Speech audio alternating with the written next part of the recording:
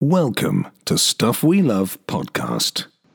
Hello, everyone. Welcome to another episode of the Stuff We Love Podcast. I am Scott, joined by Dean and Mike. Mike, this is your first time on the podcast. Welcome to the show. And Dean, welcome back. Thank you. Thanks for having me back. I'm honored to be here for a fourth edition of some Disney discussion. Disney discussion, lots of news going on, including some major breaking news that I guess we all found out about an hour ago or so, which I guess will be our leadoff story. But before we get to that, I always like to ask you both, and whoever's on the podcast when we begin, how we all doing? How we holding up? Everybody doing all right? Doing fine. We get through day by day, and looking forward to hopefully getting out of this soon. Mike, I know you're a big baseball fan. What is it that you miss the most about baseball right now? Probably watching an actual live game as opposed to these MLB The Show replays that I've been watching on a daily basis. Yeah. You're missing out, Mike. 5 o'clock in the morning, ESPN, a couple times a week, KBL. I've hit the replay occasionally or caught the end of it, but I would say watching some Yankee baseball would be good for the soul. Well, no question. But if you want some good bat flips, good commentary, it looks like baseball. I mean, you could do worse. Well, I miss it too. This is a rough time. I mean, there is some sports stuff happening, which we'll talk about a little bit later tonight. But this coming weekend, we have golf. We have the RBC tournament from Hilton Head. And we have the Belmont Stakes on Saturday, which is something. That's better than nothing. I forgot about that. Yeah, Belmont Stakes on Saturday. That's exciting. Yeah, I'll be watching that. And they may simulate traffic on the New York highways just to make it feel like Belmont Stakes is going on. That's true.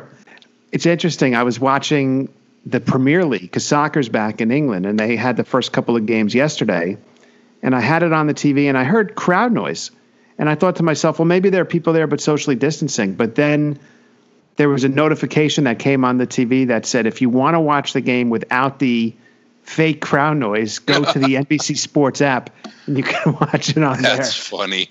There were some people in the audience, though, right near the players, right near the clubs, and they were socially distancing. But it's so weird to watch any sports without an audience. And I think that when the NBA comes back and NHL and hopefully MLB, to watch it with no fans in the stands is going to be weird. Because I don't know about you guys, but when I watch baseball, I love looking at who's sitting behind home plate. I'm fascinated by that. It's not going to sound like the right sport. I mean, it's not going to sound like baseball without the crowd noise in the background. And if you're the stadium organist, do you still play? Oh, good question. By the way, KBL, you get stuffed animals in the stands at one of the I've seen that. One of the fields, and they have dancers or cheerleaders, which we're not used to seeing in baseball. So no, that's interesting. I knew about the stuffed animals. I didn't know about the cheerleaders. Well, Dean, how are you doing tonight? Hey, I'm doing fantastic. It's been another busy week for me and for Disney News, and it's interesting. The news breaks, and I see it on Twitter before I see it in my inbox. Right. So it's I don't even think I need the official travel agent notifications anymore. I'm just going to wait till Twitter breaks it for me. Yeah, and along those lines, Dean, why don't you take us through the leadoff story tonight? What broke about, like I said, an hour ago or so. Why don't you take us through that? Yeah. So fun. Design of this show. Scott's like, hey, you want to come back on? There's some news going on. I said, sure. Unfortunately, Paulie couldn't join us. Happy to have Mike pinch hit here and jump on. And we said, let's talk about some of the news stories. And then all of a sudden, as we're talking about this, I think I joked with you, Scott. I said, I wonder what other news can break in the next 3 hours before we actually record. Right. And then boom, we get a big news drop that Mickey's Not So Scary Halloween Party will not be coming back this year. Yeah. And we talked about this a little bit a couple weeks ago, and we said, what's it going to look like? Because a lot of the items that they did not want to tackle in the parks, things like the big groups that congregate for fireworks, that congregate for parades, all the cool character meet and greets, those are the things that aren't coming back right now. And we said, well, if you're going to be doing a hard ticket event and you're going to pay for this extra fee to get in the park, it's more than just smaller crowds. It's really these special events and special items within the special event that we go to the parties for. So Disney brass must have come together and said, we can't offer fireworks, we can't offer parades, we can't offer character meet and greets. Sounds like we can't offer Mickey's Not So Scary. And I appreciate them breaking this news in June for a decision that really impacts a party that's focused in September and October, because it allows for better vacation planning. But it of course, we'll talk about this, but my already past that topic leading question is, what is this going to mean for the Christmas party? So, TBD on that one. But, what was your first reaction when you saw that the Halloween party is not going to take place in 2020? Mike, go ahead. Yeah. I had thought that this could have been the area where they started to space people out and perhaps perform a parade or show fireworks, space people throughout the park where they would mark it out. But perhaps they had sold too many tickets to the Halloween party at this point that they looked at the numbers and said, we can't move this many people throughout the park. Right. Yeah. I think that's very true. It's very hard if a lot of tickets have been sold for social distancing at an event like this. I have gone to Mickey's Not So Scary now, maybe 3 of the past 4 years, and it's a very busy, crowded event. Before this whole pandemic started, I was planning on going back in October, like I do every year for a Halloween weekend where I do Mickey's Not So Scary and Halloween Horror Nights over at Universal. And my brother, my friend, and I, we had made the decision we're not going to go this year. Even with that being said, when I saw that the party was canceled, even though I kind of felt it would happen, it still left me feeling very sad. It's one of those moments that I think we've all experienced during this whole corona situation where it hits you, oh man, this is such a rough time for the world. And to see the party officially be canceled, it makes you recognize that. So it's tough in that sense. It's a great event. It's also tough because it acknowledges the extension of the coronavirus impact. Right. We thought it was definitely a wintertime thing, and it was going to hang around through the spring. And there was some speculation. I never really believed it, that with warm weather this thing would subside. And this is a company that already sold tickets, that already collected income, that really doesn't want to lose more revenue, making a decision to not think about how many parties they have and how much money that's worth to them, and they're not going to host that for safety. Right. That is just another stark reminder, another slap in the face of, hey, this is real. This is impacting our lives. This is impacting corporations. This is something that companies are trying to be responsible about, and it's going to impact all the way through the fall and maybe through the winter and into next year. So kind of a sobering little reminder that we're not going to have. We didn't have a normal winter. We're not going to have a normal spring. Summer is going to be impacted, and now this is going to carry on. We're not going to have a normal fall either. Yeah, you're absolutely right. It's the indefinite nature of it. And at the same time, all of this is occurring while in the news we see cases rising in Florida. And it's interesting to note rising in Arizona and Texas, too. All of these are warm weather states. But it just makes you wonder, before Disney theme parks are even open, the cases are rising. And I've started to see some chatter on Twitter about whether or not the theme parks are going to be able to proceed with the opening as they have intended. I don't know. I really don't have any thoughts on that. I mean, I think we mentioned it on the last news show, and the consensus was that the theme parks would follow what the state's recommendations are. But it's a rough time right now. It's definitely a rough time. Nadine, you've been to the Halloween party before, right? Oh yeah, I've been a couple times. Yeah. It's crowded. I mean, it's something that it used to be. If you got yourselves tickets to like a early September Halloween party or a midweek party in late September, early October, you'd get that good feel of like really empty crowds and walk on Space Mountain and all that kind of stuff. Right. It's really taken off in popularity. That it used to be you'd sell out like Halloween Day, maybe a couple before that. They sell out pretty consistently now. Not every party, of course, but they sell out quite a bit. So it's a very popular thing. This is impacting a lot of people. A lot of tickets being refunded, or I don't know. I haven't heard the full policy yet on how they're doing that, but yeah, it's a good time. It's It's fun to dress up. We always like to do theme costumes when we're up here. So we certainly did theme costumes when we were down there. Last time we did the Halloween party, we dressed up as Toy Story characters. So I was Buzz, my son was Woody, my wife was Jessie. It was a lot of fun. Right. Now, Mike, you mentioned before we went on the air tonight, you weren't going to go to the Halloween party, but you were, at least, and you still have a trip planned for the Christmas party. I do have a trip planned for Christmas week during the holiday week, probably after the parties. But, I guess let me ask this question. With the Halloween party being canceled, but the Christmas party still being in play, they probably don't want to roll those people from the Halloween into the Christmas party, because the last thing they want to do is sell too many tickets to the Christmas party. Right. Dean, as a travel agent, when do those tickets typically go on sale for the Christmas party? Don't remember the date off the top of my head. I'd be surprised if in a normal year they wouldn't already be available. Okay. I think you're just not going to be able to predict it based on past practice. I think it's going to be something where they're going to have to wait and have a lot more information before they create another scenario where they start selling tickets to something that they can't actually fulfill. Yeah. So while I think you'd normally be able to have the dates out and plan it right now, you're probably still, I couldn't even put a realistic time frame on when I think they would roll that out, but I bet you're still months away from them being able to make that decision. Mm-hmm. But it's not too late. They haven't already sold the thing out to the point of that they have to cancel it because they can't walk it back. Yeah, it doesn't seem to be. I want to say tickets did go on sale at some point. I can look that up for you if we can get real facts. I mean, Scott, you want to be a factual podcast, right? So yes, I'll pull that information. I really don't remember what in prior years. I feel like they would have been for sale by now, and now I'm having faint memory that maybe they did go on sale this year, and I really can't remember. So let me look it up because I can pull that info. But it's a good point. If they already had tickets on sale, I wonder if they're going to have to start rolling those back. And if they haven't, I'm not surprised that they wouldn't roll it out yet. The question I have as well is in terms of the Halloween Horror Nights over at Universal.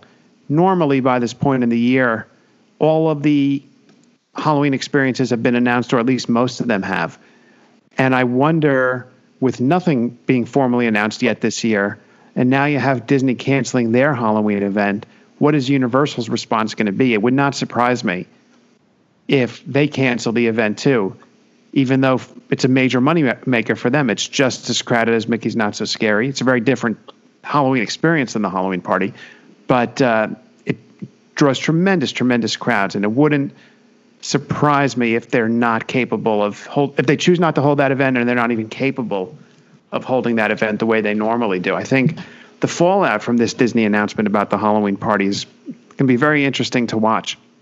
So we'll have to see how this plays out. Any other thoughts on the Halloween party before we turn to our next story, gentlemen? No, just a quick comment. I am seeing that back in April, they released dates and preliminary pricing discussion. And then I don't see any notification that tickets actually went on sale. Dean, in your experience as a travel agent, what type of bookings have you seen for the fall? I had a handful that were canceled recently. I see that a lot of people are doing a lot of wait and see, and there's a lot of frustration about what offers Disney gave to some people that got auto canceled versus what they're not making available to people who want to proactively postpone. So It's just a lot of frustration and a lot of discussion right now. So most folks that I have that regularly book with us that are perennial fall trips are on hold right now.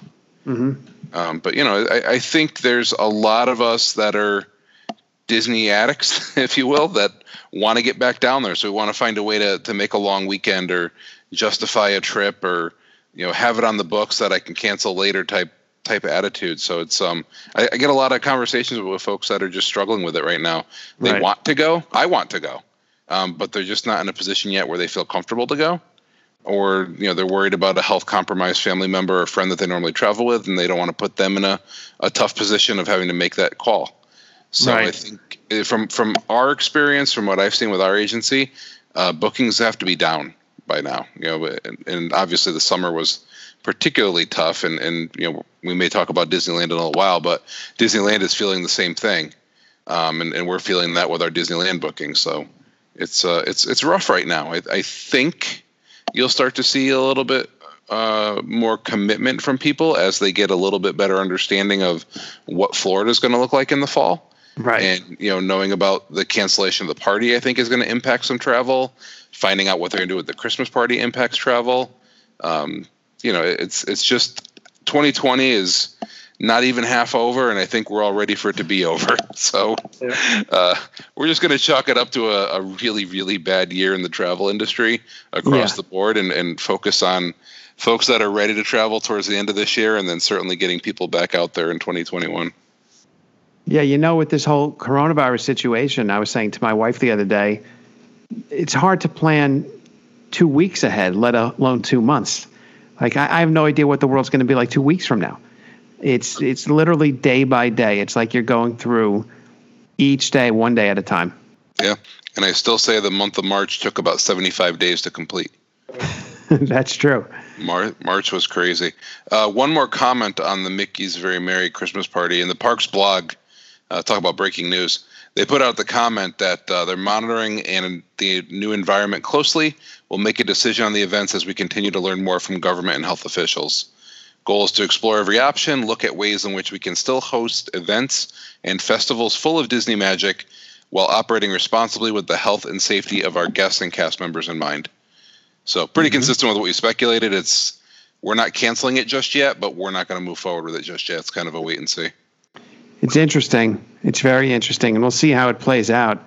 And along those lines of what was announced tonight, Disney also made the announcement. So when Epcot reopens on July 15th, the Food and Wine Festival will be beginning that same day. That's a surprise. I didn't see that one coming yet. And normally that coincides with the Halloween events in the fall. So now, since that's not happening, I guess they moved it up. And it does sound like it's going to be a modified event. They're not going to have any concerts there. The Eat to the Beat concert series is not taking place. It sounds to me like they're going to have less food locations there. I haven't seen this information yet, but sometimes they do those seminars or demonstrations and things like that. I didn't see any note on whether or not those would still be taking place. Yeah, that's right. My guess is no. In this announcement here, I'm seeing that Disney will have over 20 signature global marketplaces there, which sounds like a lot, but normally I believe there are many more than that. So I suspect these food locations are going to be spaced out very, very significantly around the park. They announced that there's going to be a new topiary of Remy in the France Pavilion, which would have lined up with the Ratatouille attraction that was supposed to have opened this summer. And it's still May then. What's that? And it's still May at that point. It's still May, yeah. But that's the Food and Wine Festival. Now, Mike, since you haven't been there in the fall, have you not been to Food and Wine? Or I have been to Food and Wine once, probably about 10 or 15 years ago. I will say that I thought this announcement was interesting for a couple of reasons. Number one, it spreads out the possible food and wine crowd. Not that you really needed more than 75 days, but now you have the better part of 4 months to attend Food and Wine. So right. Can they spread out the weekend crowds, especially the weekend crowds, to come earlier in the summer and not need to come back several times as more crowds would tend to fill in September, October. Mm-hmm. Second, it gives Epcot a play to be your park reservation of choice.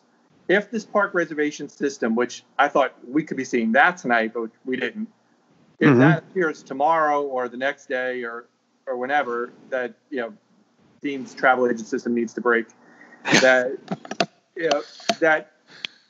you're only allowed to select one park per day originally, this gives Epcot another reason to be your park. Mm-hmm. Yeah. Even though it had become limited in terms of everything that was closed, exactly. Now that it's here. Yeah, it is another reason to give that park priority. It also allows them to keep more restaurants closed because they'll have more outdoor eating. Yes. It's going to be a lot of people. One thing just occurred to me, just picturing crowds at the Food and Wine Festival. it's going to be a lot of people not wearing masks for periods of time while they're eating. That's another thing. It wouldn't shock me. I mean, let's hope this doesn't happen, because I think if this were to happen, it would mean the numbers are skyrocketing. But is there a possibility that they may cancel the Food and Wine Festival altogether? There certainly is. I mean, I think in this environment with day-to-day news breaking, it's possible. Everything they're planning today is by tomorrow, and everything they thought they were going to plan for tomorrow is postponed for 2 weeks. So it's the only thing that unfortunate matters scenario, but it's possible. The only thing that matters to me is to know that the NBA players will have access to a Food and Wine Festival. That's all I want.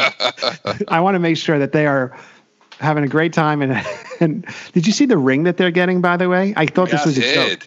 Yeah. So for our listeners, apparently the NBA players are going to be wearing a I don't know what you call it. It's just like a coronavirus sensor ring that will be able to detect in advance of a diagnosis if you're displaying internal symptoms that could indicate you have the coronavirus. And somebody pointed out on Twitter, and I think it was very appropriate, they're not giving essential workers this ring, but they give it to the NBA players, which was, it's true. I mean, I'm presuming the NBA is fronting the research and funding, or at least the cost and the purchase of these rings. Yeah. And for James Harden, it's the only way he's getting a ring, so it's a good thing. We just lost James Harden as a guest on the podcast. Listen, at least he's getting a ring, much like the Knicks have for the last 20 years. They have no shot at these rings. Yeah, the Knicks are probably thinking tonight they couldn't even get one of these rings. Not only are they not getting an NBA championship ring anytime soon, they're not even getting a ring that's being made available to the overwhelming majority of teams in the league. So, listen, Steph Curry's not getting this ring either, so it's true. That is true. But yeah, this Food and Wine Festival announcement is pretty interesting, and I think we'll have to see what happens with this festival as July 15th comes closer. Yeah. I have concerns about it just from a practical perspective in terms of how the event would operate. We'll have to see. We'll just have to see. And Mike, something else that you mentioned a couple minutes ago, which we should also mention here, Disney has previously announced that they're going to have this park reservation system. We've talked about it here before on the podcast in previous episodes, where if you're going to Disney World, just having a hotel reservation doesn't mean you're getting into a park. You need to have a park reservation. There are rumors floating around. I don't think anything's been officially confirmed that Walt Disney World will be maintaining that reservation system all the way through the end of 2021. Again, it's a rumor. Nothing's been confirmed. But for me, picturing a world where I was hoping to maybe return to the parks in 2021, now I'm thinking, am I going to have to deal with this park reservation system? Could affect planning. Is it something, though, Scott, that they might want in their back pocket for the 50th anniversary? Because just say this works, and even say that we get a version that allows you to eventually pick windows in the day and have multiple parks, so they can continue to sell park hoppers. Right. Continue to fund that, and you're picking, much like a lot of us do, an 8 a.m. window in one park and a 4 to, or 5 to park close in another park. Right. They can space people out. This may not be the worst thing in the world as long as there are enough reservations to go around. It may just be another functionality similar to like FastPass Plus, where you're sort of putting tent poles in the ground for your day, and working around that. And now think about it rolling into the 50th. Maybe this is something that you want to set up just in case crowds look like they're going to be that heavy, and you don't have to go into holiday mode where you're going into park closures for, that day because, oh my God, somehow this got away from us again. I didn't realize it was a holiday. Yeah, that's a very good point, Mike. And I could easily see a scenario in the 50th anniversary year. Let's say the coronavirus is done and we're not dealing with it anymore. That the overwhelming majority of guests traveling to Disney for the 50th anniversary are going to want to spend time at the Magic Kingdom, perhaps on multiple occasions. Yeah. Having this park reservation system in place would help mitigate the crowds and make them more manageable. I could see it working that way through the end of 2021. Dean, what's your thoughts on this? It's interesting because we're also wrapped up in the Disney bubble. I got to imagine Disney's going to blitz us with marketing. and let people know that it's their 50th anniversary. But otherwise, I think there's just a big group of people out there that are going to say, oh, that's interesting, and not actually want to plan vacations. Like, unless they were planning on going anyway, if they're in our circle, we all want to get down there for the 50th. And so being able to guarantee a spot in the Magic Kingdom on the 50th would be nice. I like the idea of the reservation system for that. I don't think on a regular basis the parks are going to suddenly be overwhelmed in 2021. October 1st, 2021, they're going to be overwhelmed. That's going to be a big day. That's a day you'd love to have a reservation system and be able to get in there. I'm looking forward to seeing what the promotion's going to be and how that does impact crowds. Because, think about back to like Year of a Million Dreams. That was something where you can go anytime during the year and you get to experience what the special theme was for the year. And then a few years after that, they had that limited time magic. And it was kind of like hit or miss. It's like, oh, I'm going during the week where we're going to have special character meets. That's awesome. And then you're like talking to a friend who's like, oh, I'm going during the week where they're going to have a special cupcake. So that one was kind of like a hit or miss theme for the year. And then you have still other ones that the theme for the year is just kind of like better signage. Mm-hmm. So I'm hoping they're going all out for the 50th. I hope it's something really cool, but I hope it's something that is not just concentrated in a particular day, week, or month. I hope it's something we can really celebrate for the typical 18 months that a Disney year takes up. Let's hope that in 2021, the economy is under control, that there's no major issues there. I was watching earlier today a YouTube video from Disney Food Blog, and it was all about things to expect in Disney in 2021. And one of the things they talked about were, what are the offers going to be, Dean, like you just mentioned. Oh, interesting. Yeah, that's a big speculation point headed into next year because on one hand, I understand what you're saying, Dean. A lot of people may not really care about the fact it's the 50th like we would care. But at the same time, will there be, how should I say this? There may still be enough interest where Disney normally wouldn't necessarily have to offer a lot of discounts, but maybe they will now, depending on the state of the economy. Yeah, and that'll be the interesting part is what do they put out there as a draw? Is it a really awesome theme? Is there some sort of a giveaway? Is there just great discounts? Is it really just pulling back on nostalgia of, hey, 2020 was so horrible. Hopefully, let's fingers crossed, we're through coronavirus and let's get back to celebrating with our family. Let's get back to some normalcy. And then the other question I have is, what impact does today's environment have on when they start that theme? So would they have otherwise started the celebration of the 50th sometime this October and rolled it out for a whole year of celebration? And maybe that gets pushed back now. Maybe they're not going to start that celebration until next October. And so we're celebrating the 50th from 2021 into 2022. I think all that's TBD. My instinct would be it's the latter one, Dean, that it will start 2021 and into 2022 because of the uncertainty surrounding the virus and not knowing what the status of the parks is going to be later this year. That's my instinct.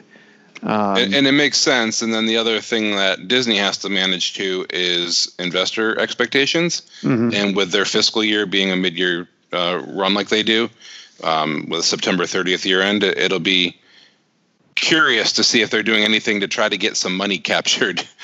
They've had a terrible second quarter. They had a terrible third quarter.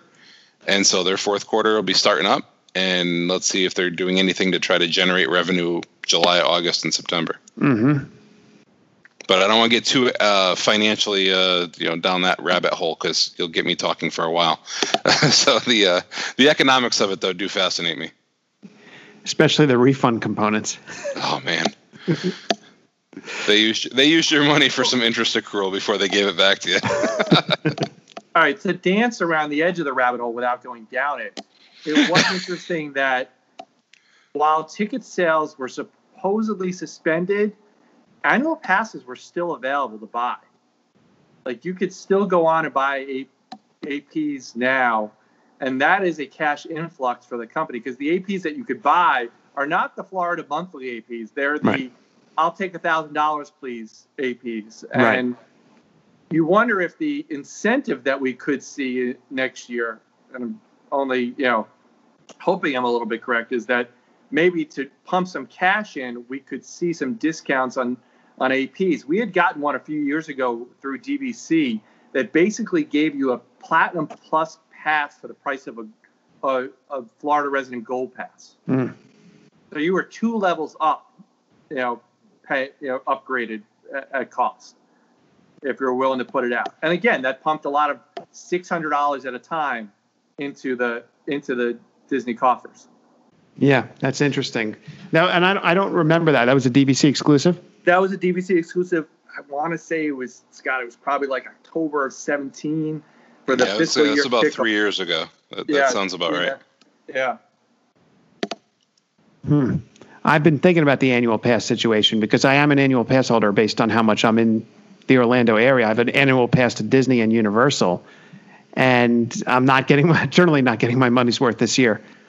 And so, Scott, what would you rather see? Your next annual pass discounted by 25%, or have them give you 15 months for the price of 12? I would. Those are probably the two ways they design it, right? If they're going to do something in that realm.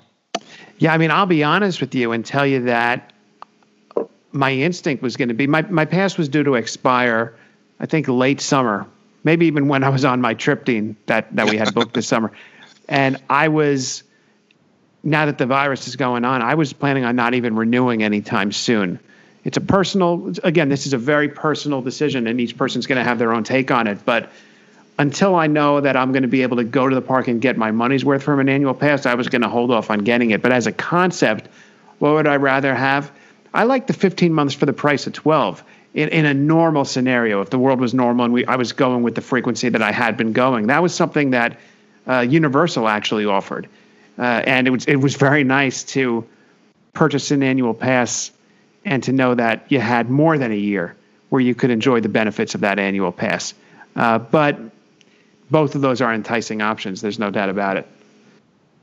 So I've given you an answer, but walked it back by saying both of them are good choices. It's like you're a lawyer. Dean, I'll say as someone who times his annual pass to go late July than early July, the 25% is so for whatever a group does it that way, the discount's much more valuable than the extra 3 months. True. Yeah, and that's part of why I phrase it that way, because the three of us live, anywhere from 900 to 1,100 miles away from Walt Disney World, and so we're more likely, or at least Scott's down there a little bit more than we are. I'm more likely to time an annual pass the way you described, where it's, can I get 2 of my, what's typically a week or a little longer family trips out of one pass? Yeah. And if I'm Disney, I have to think about where my annual pass sales come from. Obviously, a lot of them are going to be Florida residents. And so does the discount work better for them, or does the extended time period work better for them? But for folks like us, it really just comes down to how you vacation. Right. Because agreed, if I renew in July, getting August, September, and October included, where 2.5 of those 3 months are school time, we're not going to be able to use them anyway. That's true. That's true. And the only reason for me, I guess, would work out is because I'm down there for work pretty frequently. So out of curiosity, in your guys' experience, we're all from the Northeast. Do you, other than us and some of our friends on Twitter, do you know a lot of people from the Northeast that are annual pass holders?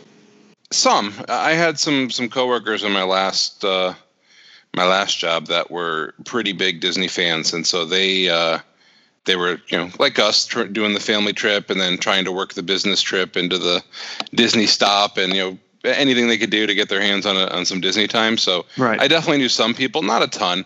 The majority of Walt Disney World travelers in a given year are first timers.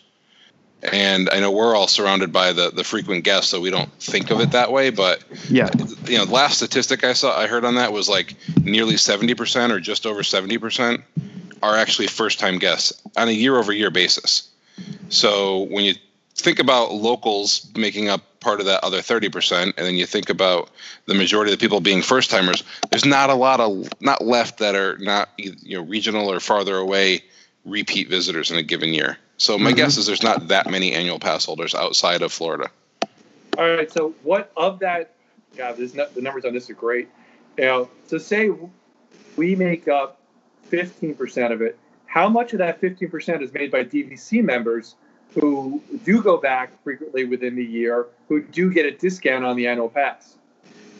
Yeah, it's a good question. I mean, especially given how many more DVC points they keep putting into the calendar. There's just more and more DVC members out there. Although, I don't know a statistic on this because I'm not that well versed in the metrics of DVC, but I do know a lot of the folks that I know that are DVC owners are multiple contract people, which I find fascinating.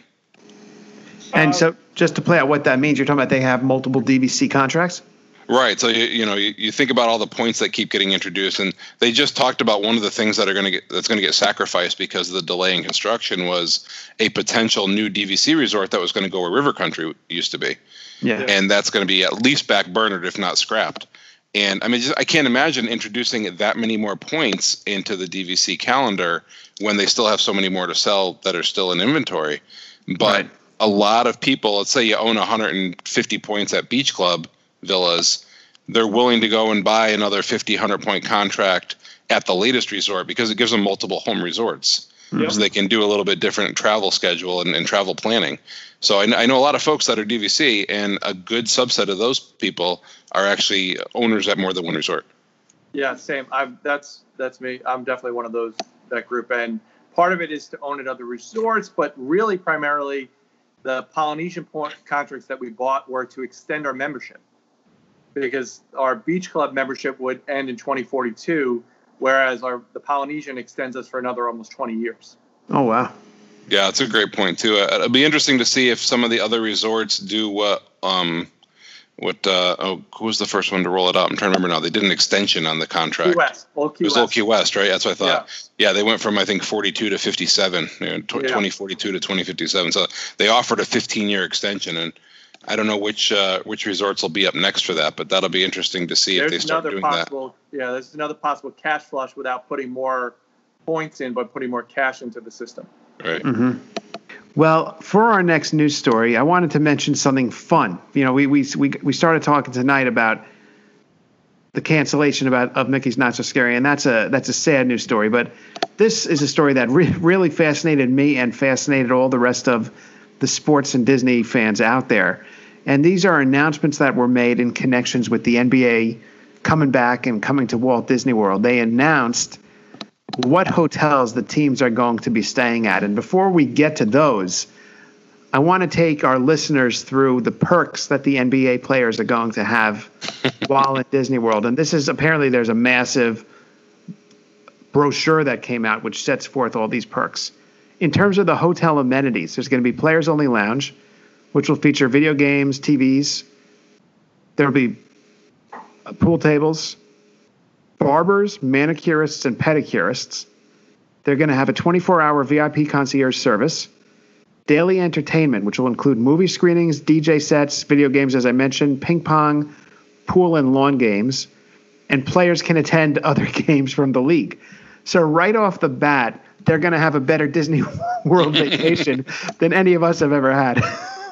right off the bat. That just sounds like staying at the boardwalk to me. Those are all typical boardwalk perks. Yes, club level. Club level boardwalk. Now I'm bringing up on my computer the hotels that the teams are going to be staying at. Here we go. Yeah. Before you do, Scott, this is a very obvious statement I'm going to make, but it popped in my head as you were talking about this. Sometimes I forget that NBA players are typically 20 to 28 years old. Yeah. There's a lot of guys that play into their 30s, and there's some teenagers, but like think about 20 to 30-year-olds having like a really long run at Walt Disney World. That sounds fantastic. Yes, it does. So like, sometimes I think of professional athletes and I forget the fact that they are, just out of college type age group. And that's a fantastic time to have a month, 2 months, however long your stay is to be down at Walt Disney World. Now, I know it's going to be in a different environment and it's technically work for them, but what a cool notion. Like, hey, there's a bunch of 25-year-olds running around Walt Disney World right now. Yeah. And along those lines, something that wasn't in the announcement that I was just reading from, but I seem to recall seeing that players are also going to have the opportunity to go to at least, I think Animal Kingdom was the park I saw mentioned after hours. It's going to be closed down for them on occasion, and they're going to have access to renting out restaurants. So they'll be able to, let's just say, rent out the boathouse after hours and get together, which is awesome. Yeah, I could definitely see it with anything that would be after hours, Moonlight Magic, Disney After Dark, whatever those packages were, 10 p.m. till 1 a.m. You'll have the NBA players running through the park at those hours. Yeah, that would be great. I mean, and Mike, you tweeted us yesterday the announcement that it looks like there's going to be a documentary crew on hand filming all this. That was fantastic. I want a Lopez Brothers cam. I definitely want this. I need a Zion cam. Zion strutting around with his little waddle around Disney World would be fantastic. Yeah, it's this really is a fascinating concept, and the Lopez brothers. A lot of people are just finding out about this now. I think we've known about it for years now, which is that they are obsessed with Disney and Walt Disney World. They could join us on the podcast any week and know more than we know. It's they really know their stuff when it comes to Disney World. And Robin Lopez in particular had this whole Twitter feed the other night in which he was, I guess, taking an NBA team and stating which Disney attraction they would fit best at. Am I saying that right? Yep, that's what it was. Yeah. And it really reflected a deep knowledge of the theme parks and the park's history. He's a big fan, which I think is awesome. I really think that's very cool. Now, along the lines of the NBA, these are the hotels that the teams are going to be staying at, and I'll take us through this really quickly. At the Grand Destino over at Coronado Springs, you have the top tier. That's the Bucks, the Lakers, Raptors, Clippers, Celtics, Nuggets, Jazz, and Heat. Then you have the Grand Floridian. The Thunder, 76ers, Rockets, there's James Harden for you, Pacers, Mavericks, Nets, Knicks, no, I'm kidding about that, Grizzlies, and the Magic. And then you have the Yacht Club, the worst hotel, just based on team rankings here. Blazers, Kings, Pelicans.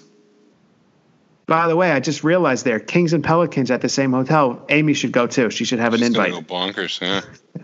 Spurs, Suns, and Wizards. Now, without a doubt, the thing that got the most attention here among Disney fans is the fact, according, I guess, to the NBA, they are ranking Grand Destino higher than Grand Floridian. So, gentlemen, what I wanted to ask you both tonight is, what's your reaction to that? And is there any world, and I love Grand Destino. I stayed there in January this year. Love it. Absolutely love it. Is there any world in which you think Grand Destino may be preferable as a destination compared to the Grand Floridian? I think there is. And I think it's the world where you own Walt Disney World and you want to start turning your resorts back over to your guests, and you're trying to keep the NBA players confined. Yeah. So I think what you're seeing is they are comfortable. The Walt Disney World resort decision makers are comfortable tying up Grand Destino the longest. And you will find that the players that are, if you're staying at one of the other resorts, if you're a Grand Floridian, but your team makes it further into the tournament, right, you're going to get moved to Grand Destino. Right. So while it's fun to speculate and joke about, the Knicks will be out on 192 and, wherever everyone else should be staying and, 7-footers at All-Star Sports, the real answer there is they have to use multiple resorts to start because they have so many teams and so many players, entourage, and staffers and all that kind of stuff coming down. But ultimately, their goal is to confine the NBA to two and then really just one resort longer term. Right. And Grand Destino is the one they want to use up. Right. Mike, your take on this? Same as Dean. It's pretty much manipulated to get everyone eventually to Grand Destino. I thought that it doesn't hurt them to show off 3 resorts, especially resorts that have convention centers to them in a bigger light, to get a little shine on. While we all think of Grand Floridian as this, Disney's legacy resort, whatever word it is, flagship resort. Flagship, yeah. Yeah, it's probably the more accurate word. It's not that updated. It definitely has an older feel, and I think putting the NBA players in it does give it a little bit of a different shine. The Yacht Club has always been, almost like the forgotten child of the deluxe resorts. Even though the best people I know stay there. That one's for you, Dean. And I think that, giving the yacht club a little notice too doesn't hurt it, and then they Sure. can quickly move everybody where they want them to be, which is in Coronado.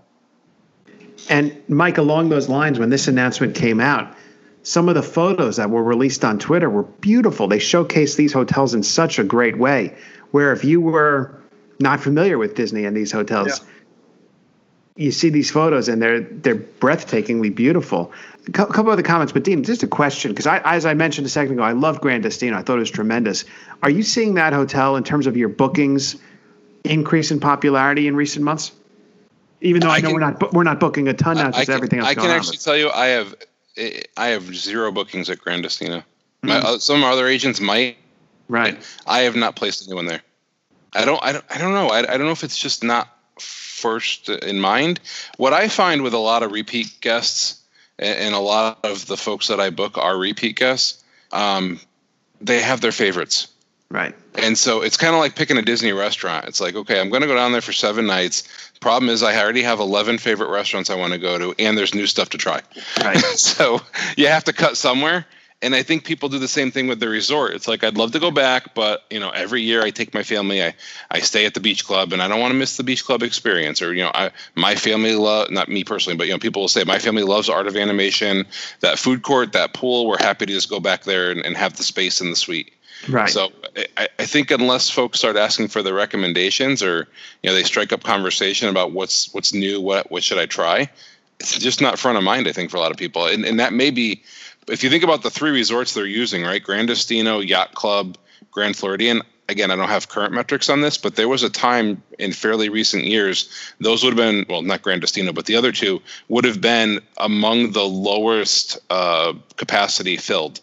Mm-hmm. So not a lot of folks booking at Yacht Club, not a lot of folks booking at Grand Floridian on a relative basis. There are other resorts, French Quarter, for example, that just sell out all the time. It's partly because it's so small, but point being, they're already at 95, 98, 100% capacity. Polynesian is usually high capacity. Contemporary goes to high capacity. Yacht Club, not so much. Grand Floridian, not so much.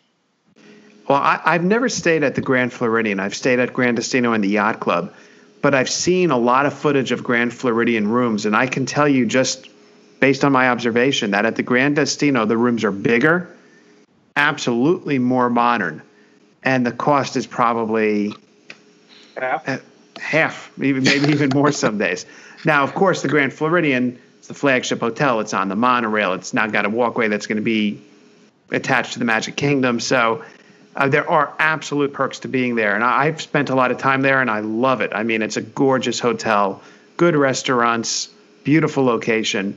But the rooms are good size. Among the deluxe resort, the rooms are good size rooms. Mm-hmm. They aren't as modern. Like, you're right about that. Folks always claim about the stuffy feel. It's very Victorian as you walk through, but the rooms, the play areas, the pools, it's just as loud, just as noisy, just as many kids. Right. We honeymooned there, which is 153 years ago now, but we've stayed there. God, that might be my only stay there. Trying to remember now. We've stayed there maybe one more time. I can't remember. Mostly it's a cost-driven factor for us, but I'll tell you, we love the Grand Floridian. Yeah. The restaurants are among the best on property. The rooms are good size, and you can't beat that. Go outside your resort and you're watching the fireworks. You got the one stop to get to the Magic Kingdom in the morning. Like, you think about that whole loop. There's fantastic places to go shop and eat and see things and do things. So. Grand Floridian's a great place to stay, but again, it's just historically has not been among the highest in capacity because the price point is very high, and some people are put off by the feel. So, guys, if somebody said to you, "I'm going to give you a free trip, 7 nights," you choose the hotel: Yacht Club, Grand Floridian, or Gran Destino. Where do you go? For me, I'm going to Grand Floridian. Going to Grand Floridian for a lot of the reasons I just said, but mostly because you're paying. Right. I'm probably going Grand Floridian only because I spend so much time at the beach club that the yacht's probably not as necessary. But I do like the Yacht Club. Yeah, these are all good hotels. I mean, great hotels. I shouldn't say good. They're great hotels. My instinct is Grand Floridian just because I've never stayed there. I've always wanted to. And someone else is paying for it, and you can't beat that opportunity. But I can make an argument for Gran Destino. It's modern. It's brand new. It's a fun hotel with nice grounds and good restaurants on that property. And then the yacht club location, pool. Scott, let's say you were paying for it, but Grand Floridian's having a nice sale in the bounce back world of post coronavirus. So, taking the free nature out of it, now you're actually on the hook for it. Does that change your answer? So let's take a scenario then where I have to pay for it and all the hotels are comparably priced for however that's played out. Because I do think that the notion of, hey, you're not even paying for it, it's like, well, if I didn't like it, I didn't care. It wasn't my money. But let's say this is your family vacation now. So, Mike, you've been to Yacht Club, or you've been to Beach Club a bunch of times, which is basically Yacht Club except gray instead of blue. Does your answer change when it's actually your family's vacation and you're making a real decision now and not just the hypothetical, it's money's not an object? I think that if the price was comparable, I would choose the Grand Floridian, because for me, one of the things that has always kind of prevented me from going there has been the cost. Yeah. And to have it be in the same range is something I don't think that's a rare opportunity that never really happens. So all things being equal price-wise, I probably would choose the Grand Floridian because it's also the only one of those hotels I've not stayed at. And I like to stay at as many Disney hotels as possible just to get the full experience. Good question. How about you guys? Dean?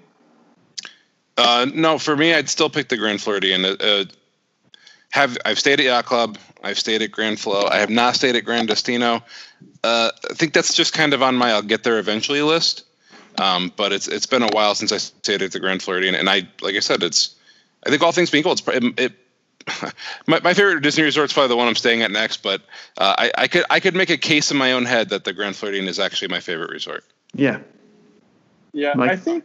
Yeah, I mean, both the Grand Floridian and the Yacht Club have so much value to Disney fans, to families that are planning park days, the easy accessibility to, for the Yacht Club, it's 2 parks. For the Grand Floridian, it's at least 1 park, plus monorail access, then eventually into Epcot as well. For these NBA players, Gran Destino is probably a better location for them.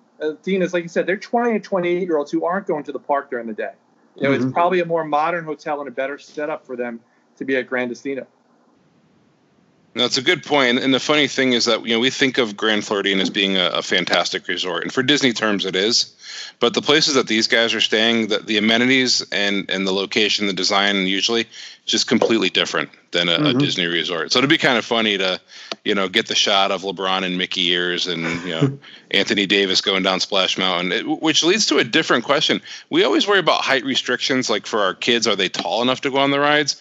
Are there any rides where the NBA guys are too tall to ride?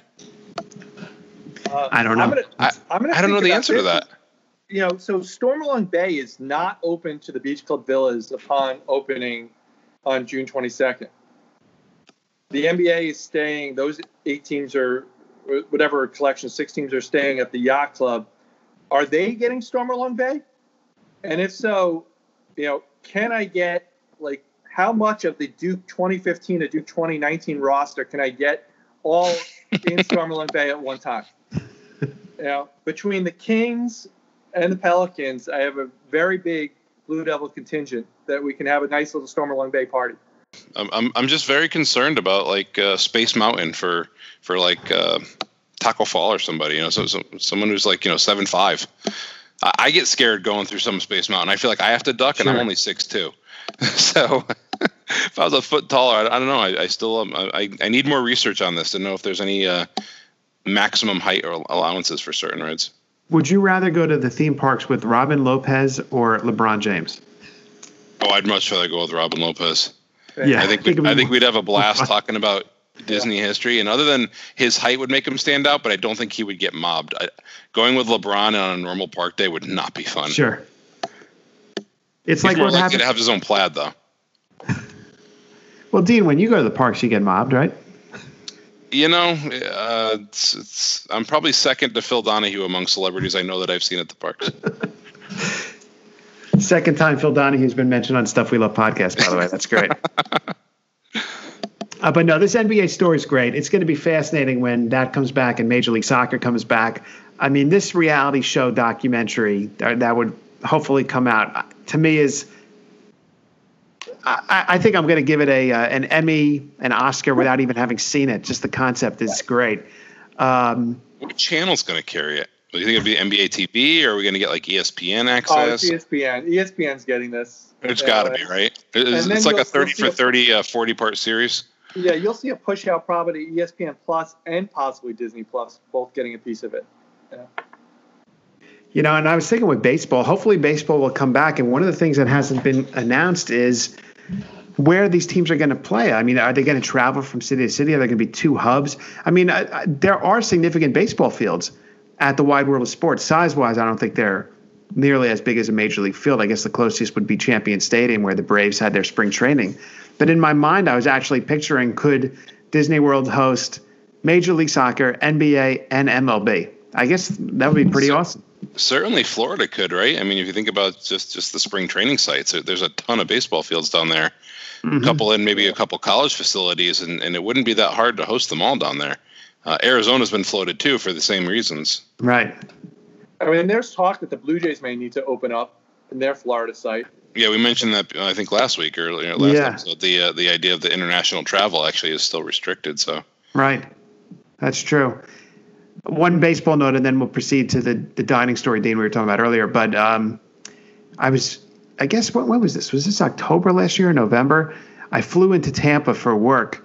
And as I was driving to my hotel, I passed the Tampa Bay Rays Stadium. It was the first time I'd ever seen it in person.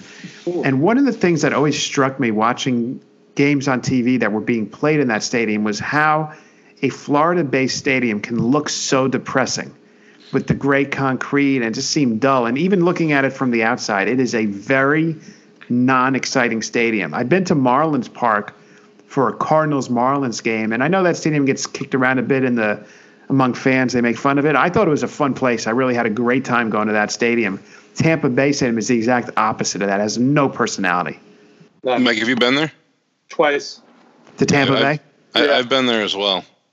I think you guys both know this. My wife is a big baseball fan. So we I like did to not know that. Oh, you know that? Same here. We like to go to games. If we have a chance, like on a trip, we'll sneak in a baseball game here or there. Yeah, we tend to go to a couple minor league games every year in Connecticut, and so she's grown up a baseball fan, always been a baseball fan. She literally fell asleep at a Tampa Bay game. It was like, ambient noise, the right temperature because it's indoors. They were actually playing the Yankees. We were there for a Yankee game. And maybe the margarita from the Outback stand had something to do with it. But she literally fell. I mean, it was also like we were on a 9-day Disney trip, and it was like day 6 or 7.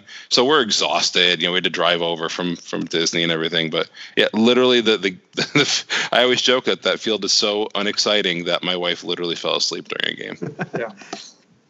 My joke was always that, having grown up on Long Island, that it is the Nassau Coliseum of baseball stadiums. Yeah.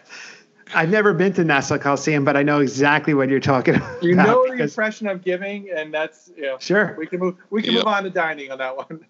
Well, before we do that, so both of your wives are baseball fans. My wife is not a baseball fan, and I remember at one point putting on the Armando Benitez Tito Martinez fight from years ago, and thinking to myself, I wonder how she would react to this, and there was no reaction at all. Really? But that's a great fight, by the way. That was an epic fight. I remember watching that live. Wasn't Graham Lloyd highly involved in that fight? He was. He was wearing a jacket, and he came in, I think, from the bullpen. It was swinging his arms. I mean, I've always said that if I was a player in any sport and a fight broke out, I would run away. I would flee the stadium because I couldn't last at all. You're pulling an A-Rod Jeter sitting back eating popcorn, laughing with each other while your teammates fight. That's right. It's the way I respond to this Twitter. It's the same thing. I just look the other way. That's pretty much what I do. Graham Lloyd reminds me that the 98 Yankees are in a recent article about Joe Torre feeling they get ignored for how well they did, and especially with the whole new 30 for 30 that came out on the home run chase. Right. And that team was not only a quality baseball team, but they had some real quality fighters in that. Those not maybe 98 as much as 96, but those mid to late 90 Yankees teams were not a team you wanted to fight. And that bullpen with Graham Lloyd out there was a bullpen that would sprint in and look for the brawl. It was fantastic. Yeah. Great days, great times. Well, anyhow, I guess this will be, there's two more stories I wanted to cover. One I'll just mention real quick, which is the announcement that Gideon's Bakery is coming to Disney Springs. And I just wanted to mention that because I could tell you I'm a huge fan of their cookies. They're known for their cookies. The average cookie that's made there weighs half a pound, and it's not an exaggeration. I remember I was at a conference in Orlando, and my brother was keeping me company in Orlando, and I'm in this huge conference hall, and then he sneaks into the conference hall, and he puts down a Gideon's cookie right next to me. It was the first time I ever had it. I've never tasted anything like it. And a friend of mine that lives down in the Orlando area actually sent to me as a surprise gift several Gideon's chocolate chip cookies. These are the best cookies I've ever had. To me, this leads to some very complicated decision-making for future Disney Springs evenings about where you're going to get dessert. Are you going to go to Ghirardelli, or are you going to go to Gideon's, the gelato place, Amorette's? Gideon's, I'm Googling this. Gideon's cookies. Yes. Growing Ample Hills is moving into Disney Springs as well. Ample Hills. And then, of course, if you're at a place like the Boathouse, which I've been many times, I've never had their Baked Alaska, but that's obviously a signature dessert. So if you're at Boathouse, you got to get dessert right there. Yeah. Do you see the cookies, Dan? I do. They got other stuff, too. Wow. Yeah. The Rocky Road cookies looking pretty awesome. Yes. So anyhow, I don't know how they get that many chips to stick to a chocolate chip cookie. I can't figure that out. I keep staring at it and thinking this is an abnormal fact of science. It is GideonsBakehouse.com. That's GIDEONS Bakehouse.com. So neither one of you guys has tried one of their cookies before? No. I have not, but I can put items in my basket right now. So after we're done, I think I'm going to be placing a couple orders. So they used to sell these Gideon's cookies at the Polite Pig in Disney Springs. They would be put out twice a day, and the line would form before the cookies were put out for sale. And they would sell out in about 10 minutes each time, 2 times a day. Now, since Gideon's is opening up its own location, they're no longer selling their cookies at the Polite Pig, but the Polite Pig announced they're going to be selling a bourbon chocolate chip cookie, which sounds amazing. So, something else. Yeah. Well, Gideon's only been around 3 years. 3 years? I didn't realize that. Okay. They opened 3 years ago on a budget of $800 with a single employee. There you go. And now they're going to have a store in Disney Springs. That's fantastic for them. That's amazing. It's a testament to how good their stuff must be, too. Yeah, it's awesome. I can't wait for you guys to try it and let me know your thoughts. And that takes us to our last news story of the evening. And I don't want to get any of the details wrong. Dean, we were talking about it earlier, so why don't you make the announcement here about what the story is? Yeah, so the news is, I think it's legitimate, but it's a little bit sort of circumstantial in that people are reading a little bit of the tea leaves on some of the other announcements. This is not a direct Disney announcement, but it is based on one of their local unions and the callback for employees. So, as everybody knows, there's a lot of furlough going on, a lot of people that have been without jobs because Disney's been closed for so long. They are now making the call out to get employees back to work. And so folks online and news sources have gotten their hands on some of that information as far as what resorts have been called back, what restaurants have been called back, that kind of stuff. So a couple of the restaurants that have been called back are buffet restaurants. And noted with the announcement of those being called back is the fact that these buffet restaurants, and specifically I'm talking about Chef Mickey's and Biergarten, are going to come back as family-style restaurants. Mm-hmm. And if you think family-style, if you've been to Ohana or you've been to Garden Grill, Akershus Breakfast, I've never been there for dinner, but certainly their breakfast is a partial family-style meal. And this means that they bring a tray of food to your table and your family shares off of that tray, as opposed to the traditional buffet, you go up and do your own plating. So obviously with concerns about health issues and germs and coronavirus, the concept is going to shift. And I think this may be true for ultimately all the buffets down at Walt Disney World, that you are no longer going to have the go up and serve yourself. I could see maybe going up and having serving stations. You get that at some casino buffets. You don't actually handle the spoon and scoop the food yourself. You point and they scoop for you. Right. But for now, at least, you're going to see buffets, and these two in particular have been announced as coming back as family style. Of note, Crystal Palace and Tusker House were not on the list, among others, of buffet restaurants that have not yet been called back. The other thing I'll point out is that the restaurants I'm talking about are traditionally character restaurants, and not Beer Garden as much, but Chef Mickey's and Crystal Palace and Tusker House. And to date, the only character experience you're going to have at a meal is at Topolino. So these have not been announced as coming back as character dining. But they will not be buffets. They will be family-style meal, which is still all you care to eat. It's just pre-plated and brought to your table as opposed to going up and serving yourself. Mm-hmm. My father-in-law somewhere is applauding loudly. He is not a fan of buffets for the exact germ reasons that we're talking about. Mm-hmm. So he is much happier at a place like Ohana with family-style. Does this change it for you guys at all? Or first of all, are either of you fans of those restaurants that I cited? Chef Mickey's Yeah, I'm not a huge fan of Chef Mickey's, just more for the design layout and not the food or the characters.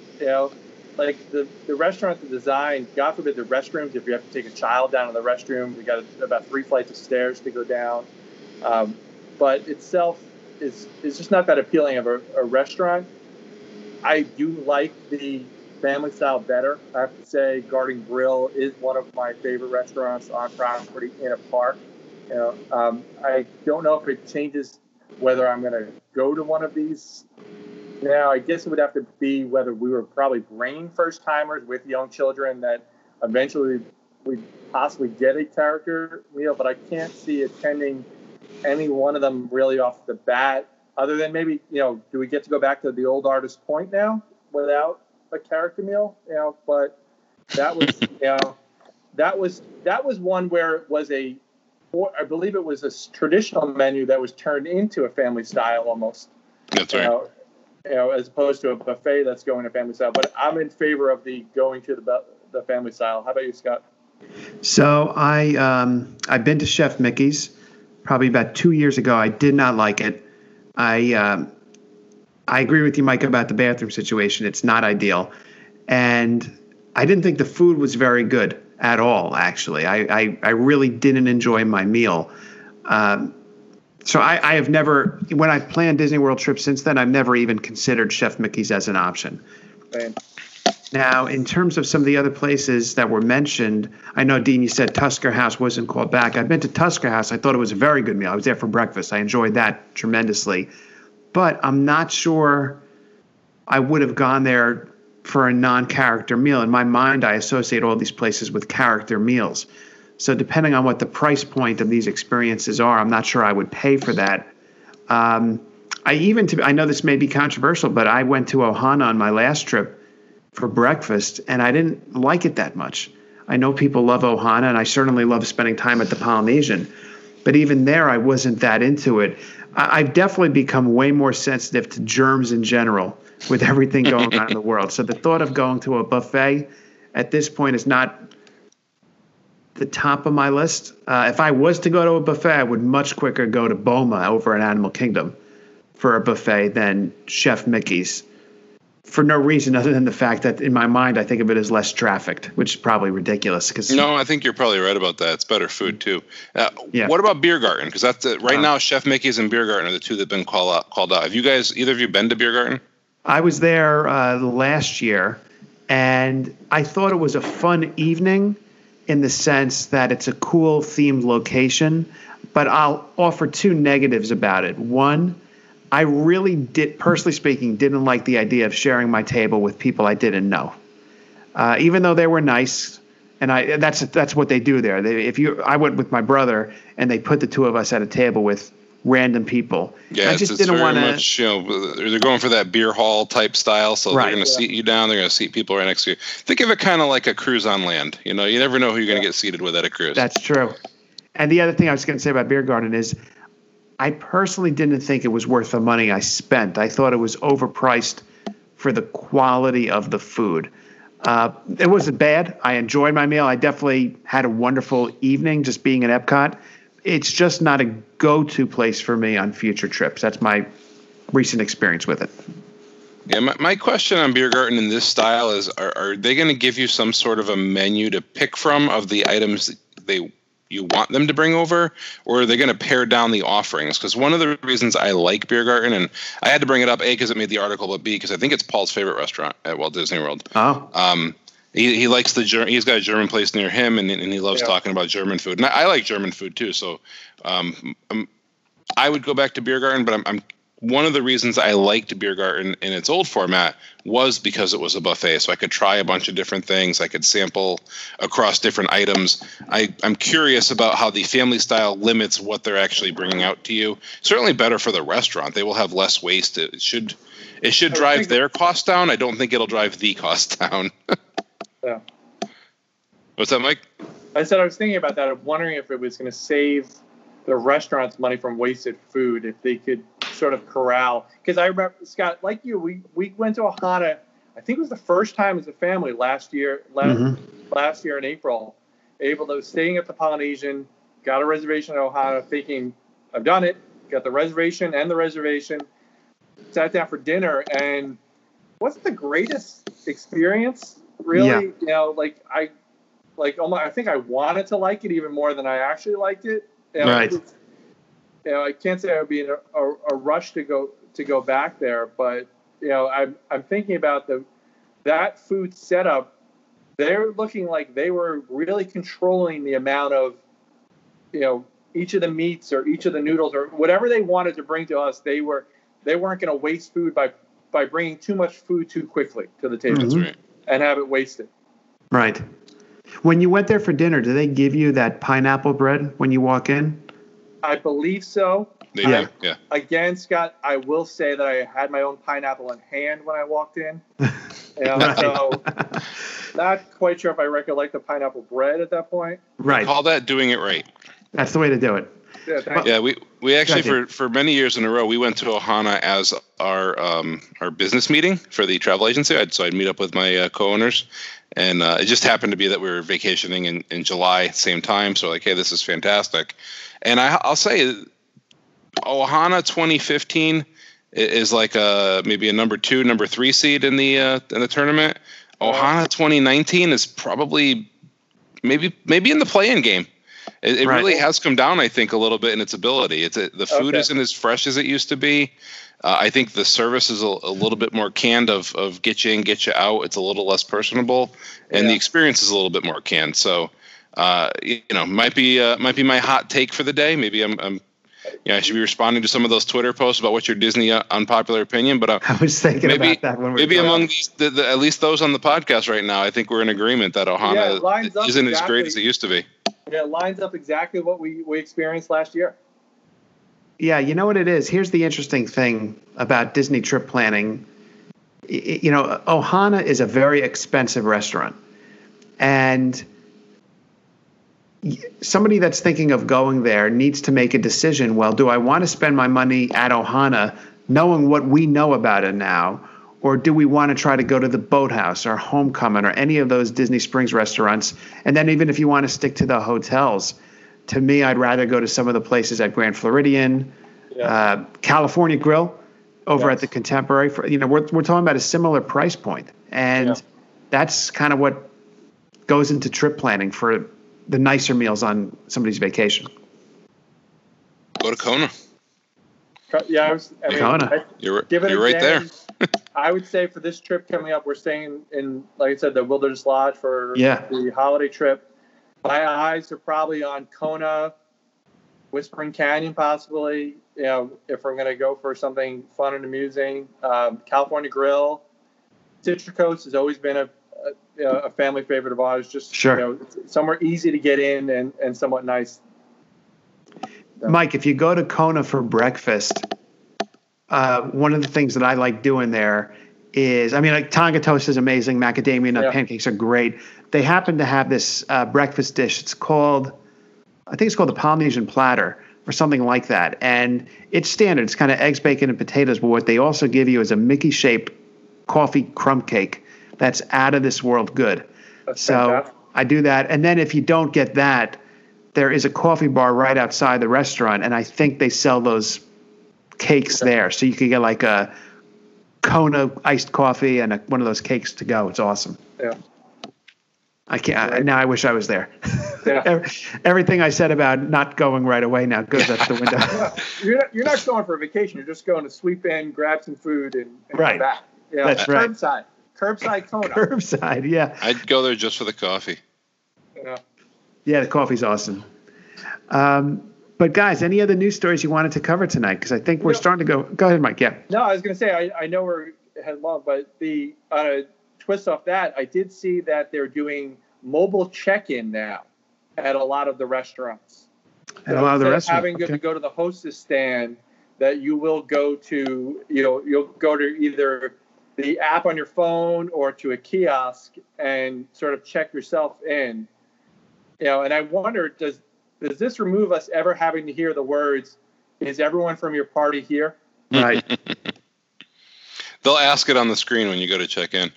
You know what? You're right. I shouldn't put it past them. Yeah. Yes, everyone in my party's here.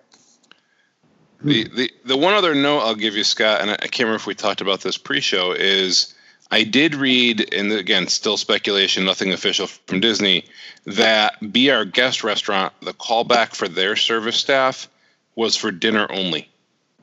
Oh. And so the quick serve version, breakfast, lunch, as of right now, is speculated not to be reopening when the park reopens. It makes sense with everything else we're talking about. Well, that place is chaos. But, Yeah. I mean, you think about it, a lot of the callbacks that we've seen have been for hotel restaurants as opposed to park restaurants. The more time you spend in hotel restaurants, it's the less time you're crowding the park. So you could give yourself more space in the park by funneling people into more resort restaurants. Well, I don't know if this is an unpopular opinion or not, but I generally prefer the hotel restaurants over the park restaurants. I just think they're better quality food, better experience. I'm pretty sure that was in our conversation that night at Cruise Cup. I believe it was, so I'm not. At least I'm consistent, if nothing else. Yeah. Now, I generally do agree with that statement from my experiences. Also, logistically easier. There's been times where I've had, let's say, a dinner reservation at Via Napoli, and I'll enter Epcot at Future World in the humidity of an August day, and by the time I make my way over to Via Napoli, I'm drenched in sweat.